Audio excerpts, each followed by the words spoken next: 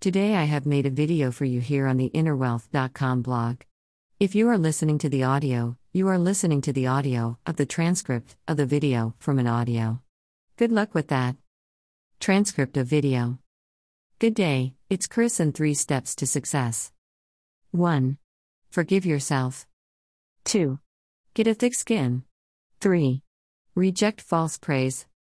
We're going to go through each of them individually in a minute, but it's really important to understand that sometimes being successful requires certain unique qualities. Forgiving yourself, no guilt, a thick skin, get in first before people insult you, and last but not least, reject false praise.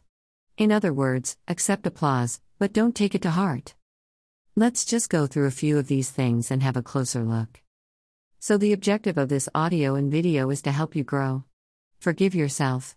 You're walking along the street view, little kid falls over and they start crying, and you look and you think, do I pick them up or not?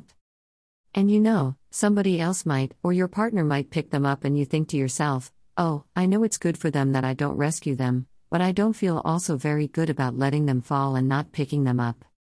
At some point, you have to forgive yourself for being tough on people. The second one is thick skin. What the objective of a thick skin is to insult yourself with all the things you don't want people to call you and actually get to like it. Most people spend their lives in business playing check to detect or running away from qualities they don't want to be accused of. And the better way to be is to list those qualities that you don't want to be accused of down and get used to it and get over it.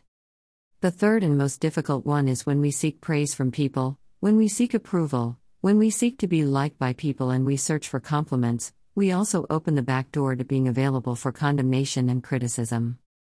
The person who needs to give you praise is, obviously, yourself. And that doesn't mean not accepting applause. It means respecting the people need to applause, but it's much wiser to pass, pay it forward and say, it wasn't me. Who did it? It was the people who helped me. Take no credit. Take no blame.